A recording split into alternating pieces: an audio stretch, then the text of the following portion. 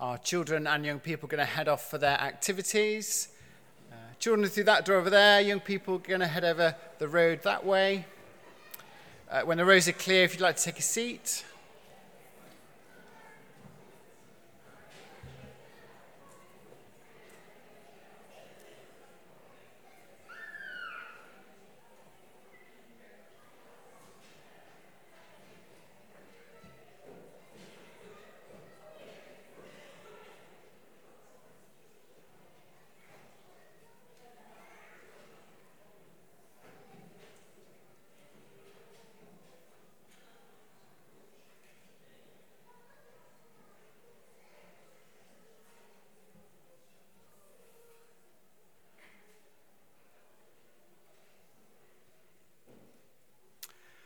I have some banns of marriage to read.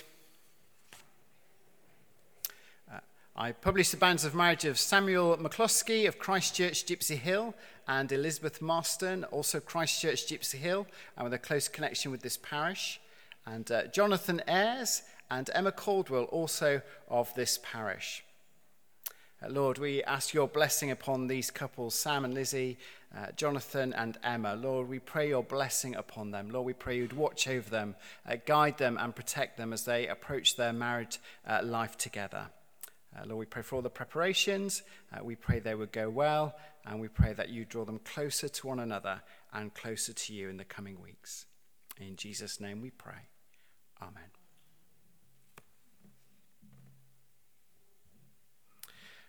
Just a couple of notices from me. You'll see we've got some a little card display over there. Those are pictures of St. Giles that have been painted by a local artist, a lady called Sue, who lives in Lady Bay, friend of Adrian. She's here this morning. She's selling Christmas cards, pictures, cards, that kind of thing. So before you go, do please go and have a look at those. If you want to make an order, I'm sure that will be fine and she'll be around at the end of the service. And also to say that this evening at 7:30, we have the second in our 3 series of talks that Ian Paul is doing for us on the area of faith, image, self-image, and sexuality, gender identity, all of that kind of stuff. I'll be really honest with you. He was really, really good last week. It was the first one. He was really good. I was really disappointed that there was hardly anyone there from St. Giles. So this is not to kind of guilt you into coming, but it's just to say he was really good. He was good, and these are issues that are so important, if not perhaps personally to us, then certainly to family members, friends, colleagues, people we know. We will all at some point or another be invited to a same-sex wedding. We will all at some time or another be asked what we think as a Christian about people transitioning from one gender to another. So if you haven't thought about those issues, and I'm not going to tell you what you should think this morning, if you haven't thought about those issues, you probably do need to start to think about them. And Ian, in a very, very gentle and sensitive way, is going to help us think together what the key issues are. So I commend that to you.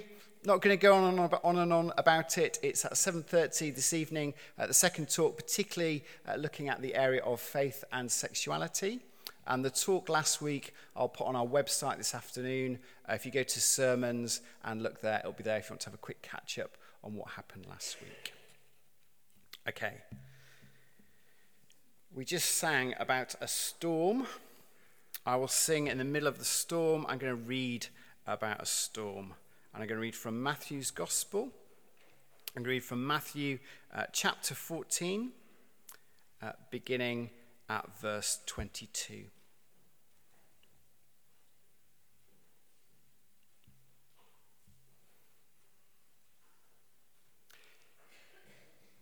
Immediately, Jesus made the disciples get into the boat and go on ahead of him to the other side while he dismissed the crowd.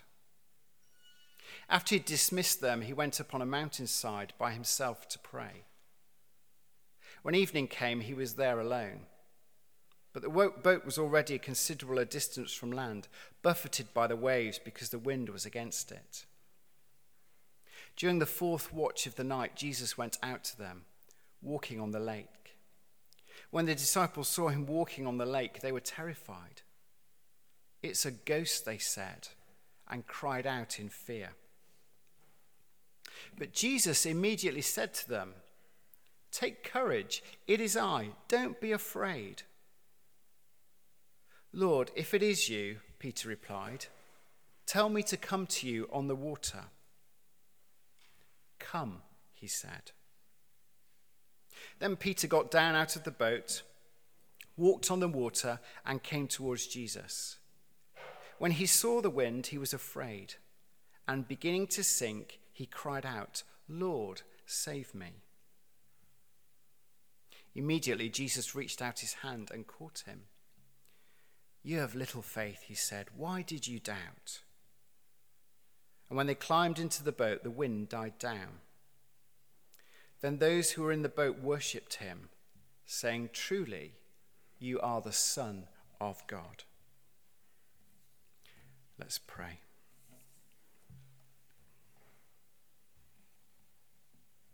Heavenly Father, we pray that you would bless the reading of your word, that in what we've just heard read already, you would be speaking to us. We trust you be speaking to us by your Spirit.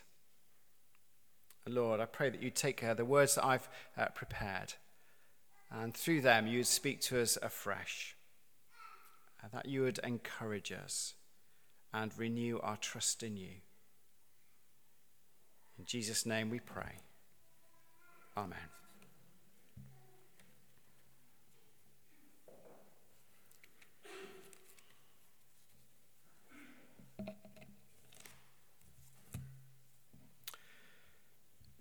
Just go through this reading more or less verse by verse, and just a few reflections or comments on the different verses as we go. Just things to notice in this story that will be familiar to some of us, and I guess quite new to others of us too.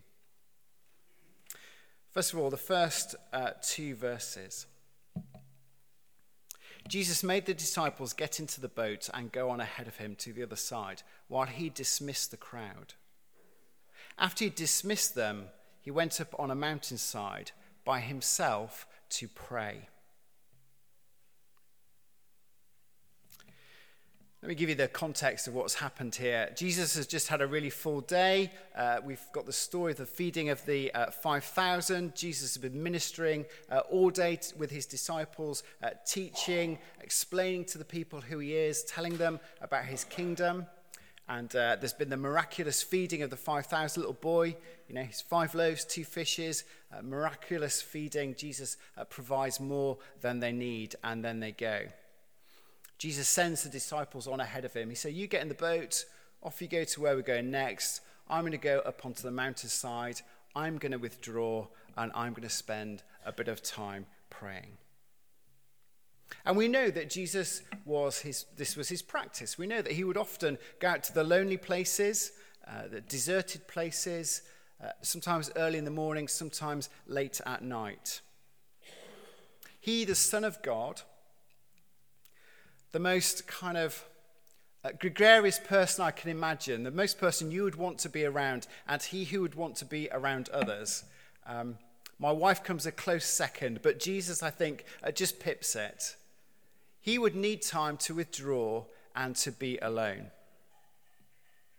And we think, or we read into this, well, that's because he was the Son of God. That's because he was so spiritual. That's because he needed that time to commune with his Father. That's because he needed heavenly direction and guidance. And of course it is.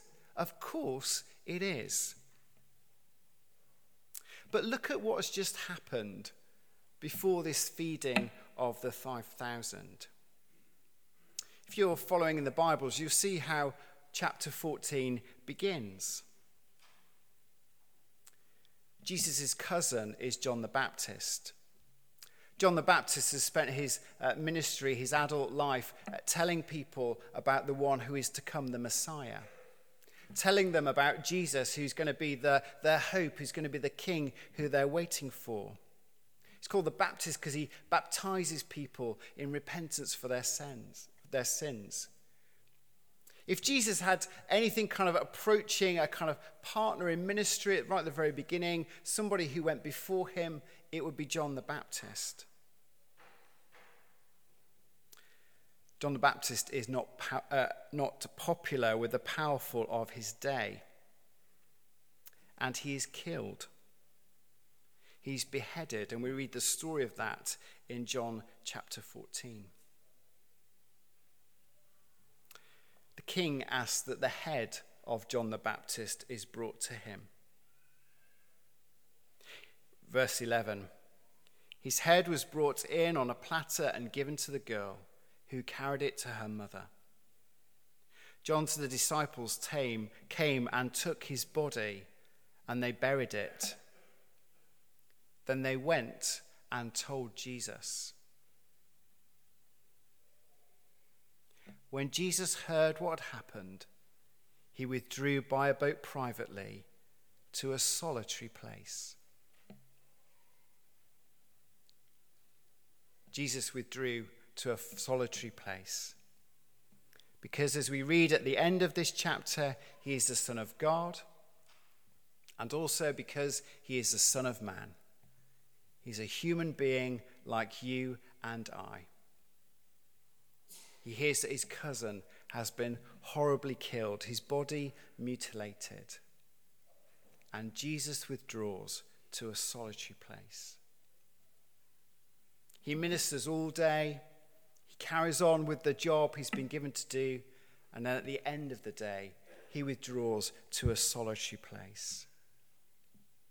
And so my first lesson is this, my first reflection is this, is sometimes we need to withdraw. If sometimes Jesus needed to withdraw, if sometimes Jesus needed to go to a lonely place, if sometimes Jesus needed to just take time out, then we too need to withdraw. If you want to turn with me to Psalm 142. Like a lot of the Psalms, it tells you when it was written and who wrote it and what the background to it is. And Psalm 142, it tells you this: a song of David when he was in the cave, a prayer. And you think, when was David in a cave? If you know the story of David, he was a shepherd boy. Through a series of circumstances, he's elected to become a commander in the king's army. He marries into the royal family. He's somebody who is very much on the up. And King Saul becomes jealous. And he decides he's had enough of David. So he sacks him from the army. He sends his wife away, and he sends men to kill David. And everybody who had supported David flee away, and he's left on his own, and he goes on the run. And they think it's for about 10 years he's on the run. And at his lowest point, he hides in a cave. He withdraws to a lonely place, and he prays. And Psalm 142 is his prayer. I cry aloud to the Lord. I lift up my voice to the Lord for mercy. I pour out my complaint before him. Before him, I tell him my troubles. My spirit grows faint within me. It's you who know my way. In the path where I walk, men have hidden a snare for me. Look to my right and see, no one is concerned for me. I have no refuge. No one cares for my life. I cry to you, O Lord. I say, you are my refuge, my portion in the land of the living. Listen to my cry, for I am in desperate need. Rescue me from those who pursue me, for they are too strong for me. Set me free from my prison, that I may praise your name.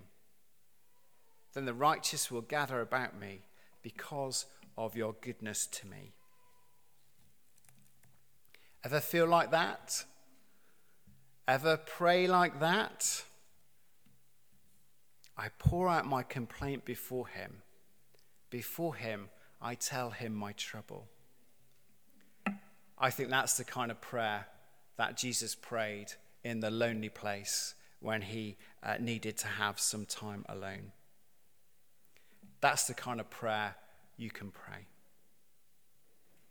So that's the first lesson. Sometimes we need to withdraw. Second lesson. We don't always recognize Jesus. We don't always recognize Jesus in the midst of the storm. The boat was a considerable distance from land, buffeted by the waves because the wind was against it. During the fourth watch of the night, Jesus went out to them, walking on the lake. When the disciples saw him walking on the lake, they were terrified. "It's a ghost," they said, and cried out in fear. We do not always recognize him. Sometimes the storm is overwhelming. Sometimes our vision is obscured. Sometimes we kind of know he's there, but we can't see him. We know he's present, but we can't feel him.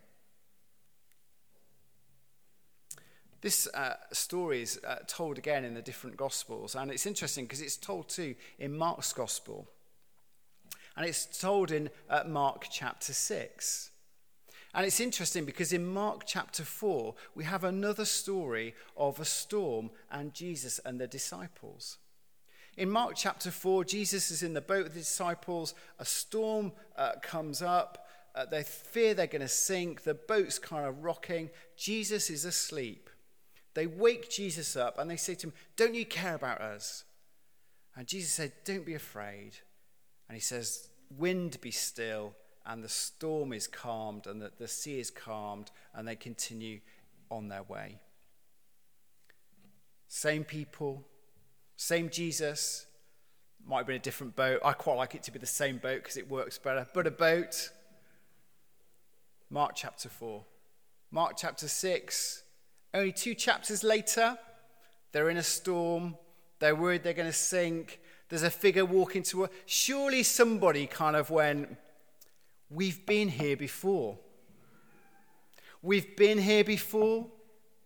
Have we ever seen anybody walking on water? Could it be? Might it be? Perhaps it's Jesus." They didn't recognize him. They were terrified. Any storms in your life?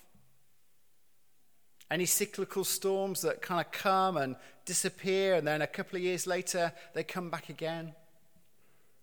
Illnesses, employment troubles, relationships, those stormy times.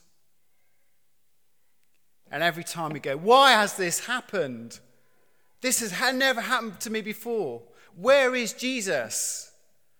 And somebody goes, "See, this did happen before.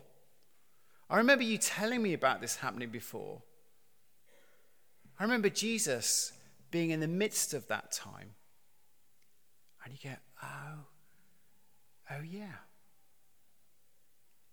But they were terrified. Because storms are scary. Storms are frightening. Storms can be overwhelming.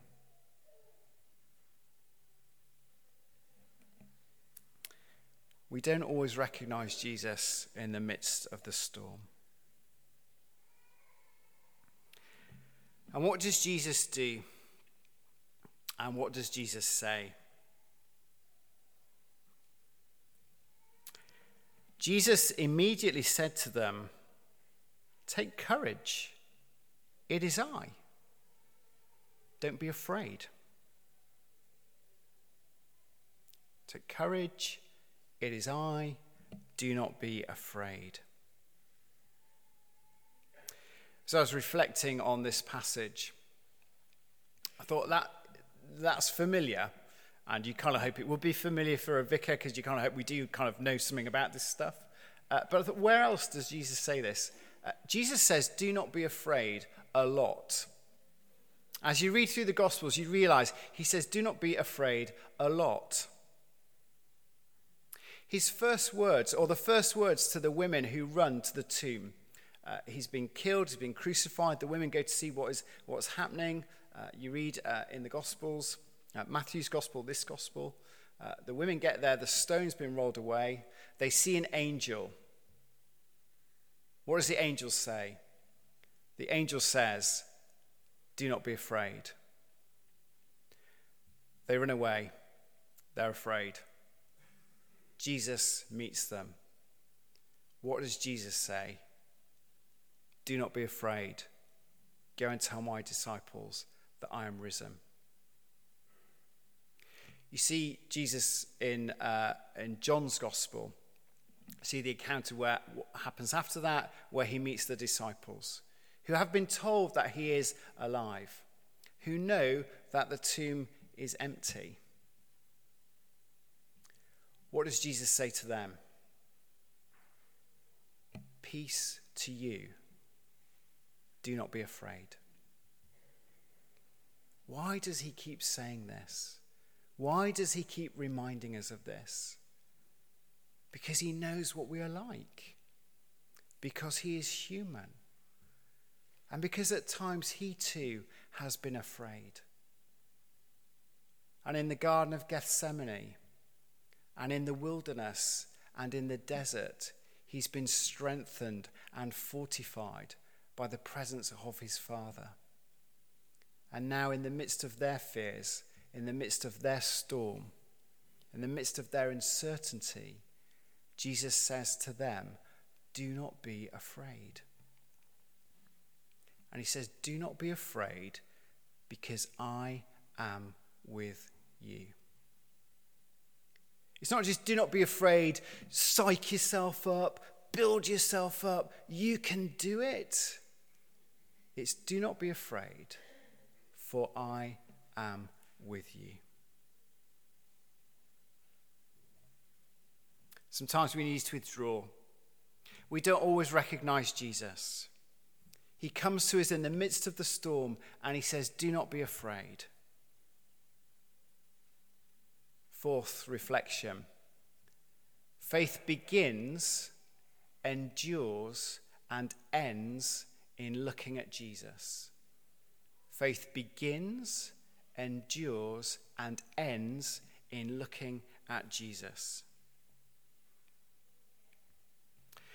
Lord, if it's you, Peter replied, tell me to come to you on the water. Come, he said.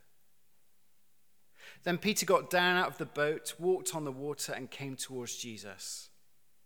But when he saw the wind, he was afraid, and beginning to sink, cried out, Lord, save me. Immediately Jesus reached out his hand and caught him. You have little faith, he said. Why did you doubt?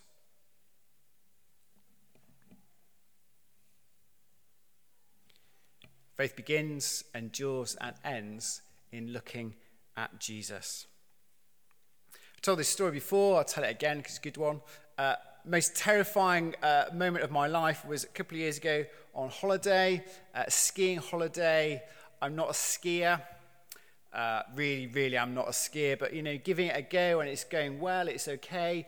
The kids are doing fantastically well. As the week goes on, we kind of get a little bit more adventurous. And there was one ski run that we could see from the kind of cable car that we went over every day. And at the beginning of the week, it looked really scary. But by the end of the week, it was like, we can do that. We'll be okay.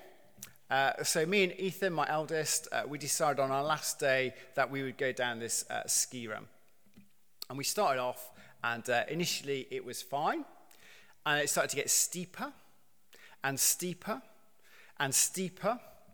And I started to fall and fall and fall and fall and fall. And so I got to the point where I thought, I am going to die. I'm looking down. It's just ice. It's sheer. It's terrifying. I don't know what I'm going to do. I can't go up. I can't go down. I can't move.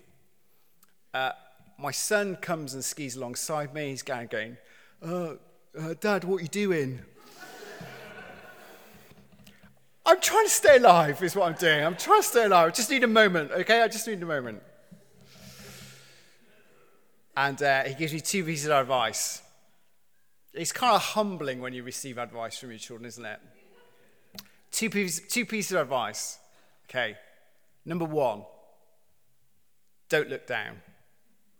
Okay? Don't look down. Look down that slope. It is terrifying. Don't look down. Number 2, follow me. That's all you need to do. Just follow me. Okay. Got me up on my feet. We really slowly inched our way across the slope. Left to right, backwards and forwards. Really slow. Snow plowing all the way. our eyes locked on the back of his head. Don't look down. I'm not going to die. Follow him. Don't look down. I'm not going to die. Follow him. Finally, we made it to the bottom. I'd done it. Hooray. It was fine. No problem at all. It was easy. Never went on it again. Faith begins, endures, and ends in looking at Jesus. Writer to Hebrews describes it like this: let us look to Jesus, the author and perfecter of our faith. Peter looks around, he sees the waves, he looks at the wind. He begins to sink. Jesus grabs him by the hand and pulls him out. Look to Jesus. Fifthly, final one. Deliverance leads to worship. Deliverance leads to worship. Verse 32. And when they climbed into the boat, the wind died down. Then those who were in the boat worshipped him, saying, truly, you are the Son of God.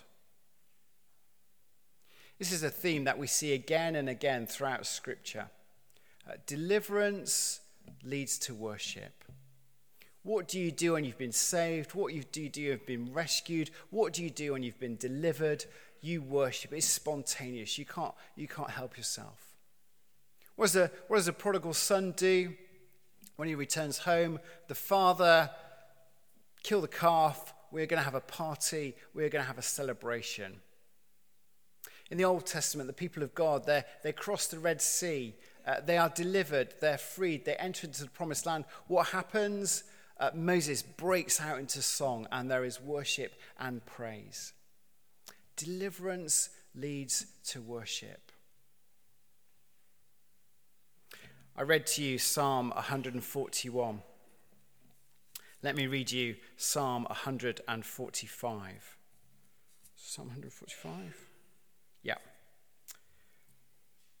Same David, later in life, reflecting on his life and the way that the Lord has delivered him time and time again. Verse 8, the Lord is gracious and compassionate, slow to anger and rich in love. The Lord is good to all. He has compassion on all he has made. All you have made will praise you, O Lord. Your saints will extol you. Moving on, verse 17. The Lord is righteous in all his ways, loving towards all he has made. The Lord is near to all who call on him in truth. He fulfills the desires of those who fear him. He hears their cry and saves them. The Lord watches over all who love him, but the wicked he will destroy. My mouth will speak in praise of the Lord. Let every creature praise his holy name forever and ever. Amen. Sometimes we need to withdraw. We don't always recognize Jesus. Do not be afraid. Faith begins, endures, and ends in looking at Jesus. Deliverance leads to worship. Let's bow our heads in prayer.